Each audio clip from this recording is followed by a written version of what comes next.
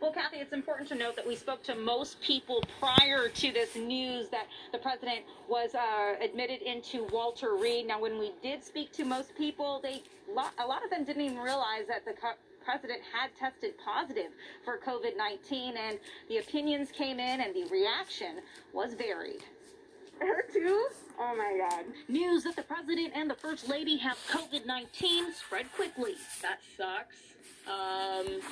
But I mean, gotta wear a mask. The headline dominated newsstands and websites and got many talking. I feel like he shouldn't have been taking everything so lightly, and now he's in a situation where it backfired on him. We ran into a whole cross-section of opinions, from those who say you reap what you sow. The thought that comes to mind is maybe karma. Not to be a bad human being. I do hope that they recover, for sure. But I think this is a lesson learned. To supporters who say Trump's recovery will be vindication. I personally believe he's going to pull through it very strongly, and it's going to be a benefit because he can say that this is why he didn't panic. And then there were even a few I haven't seen his test results, so who were a bit skeptical. he might not have gotten it for real. Why do you think that he would lie about something like that? He lies about everything else, so why not COVID? But no matter how people feel about the president or his politics, they're strong people. They've got a lot of great doctors supporting them, and they have our full support. everyone we spoke with is hoping for a swift recovery. I'm not really a fan of him. I'm not going to vote for him. But I mean, I don't want to wish sickness on anybody. Now, most people we spoke with say this latest news hasn't made them more afraid of the virus. It's just solidified their belief that the pandemic and the precautions need to be taken seriously. That's the latest from Santa Monica. I'm Darsha Phillips, NBC4 News. And Darsha, former President Barack Obama just sent out a couple of tweets in response to President Trump's condition and battle with COVID-19. He writes, obviously, we're in the midst of a big political battle right now, and while there is a lot at stake, let's remember that we're all Americans, we're all human beings, and we want everyone to be healthy no matter our party. He goes on to say, Michelle and I hope that the President, First Lady, and all those affected by coronavirus around the country are getting the care they need and are on the path to recovery. All right, we're going to be following that story right now. Let's take you outside, show you the beautiful view from San Pedro. Meteorologist Shauna Mendiola standing by, and we all want word of the cool down. Shauna.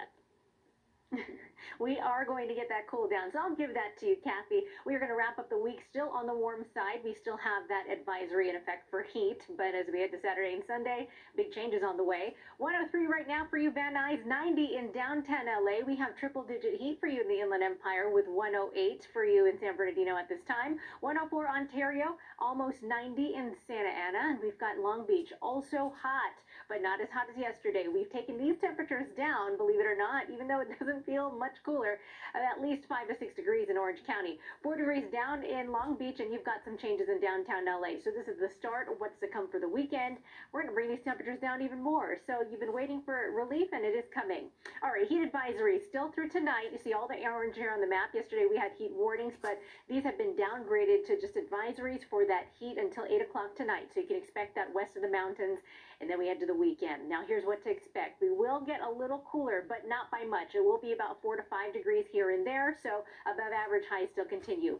We have smoke returning to your forecast, so I think that's a big thing. We'll cover that in our next hit, but just be aware that tonight into tomorrow you may see a little more haze smoke through or come right in from Northern California, and those wild are driving that smoke our way. So air quality will be worsening this weekend, but the good news in terms of temperatures is it is getting cooler, and we will see that through next week. So your 7-day forecast, real quickly, we've got no rain in store, but we do have a cool down. So one or the other, at least we have some good news in your forecast. 90 degrees for you on Saturday, 80s return on Sunday. We've got help from the marine layer, bringing you back down to the upper 80s on Monday. Tuesday, we'll take you down to the lower 80s, and we continue to fall as we head to the later part of the week. So for the majority of your week, you're going to be dry, hot, and warm.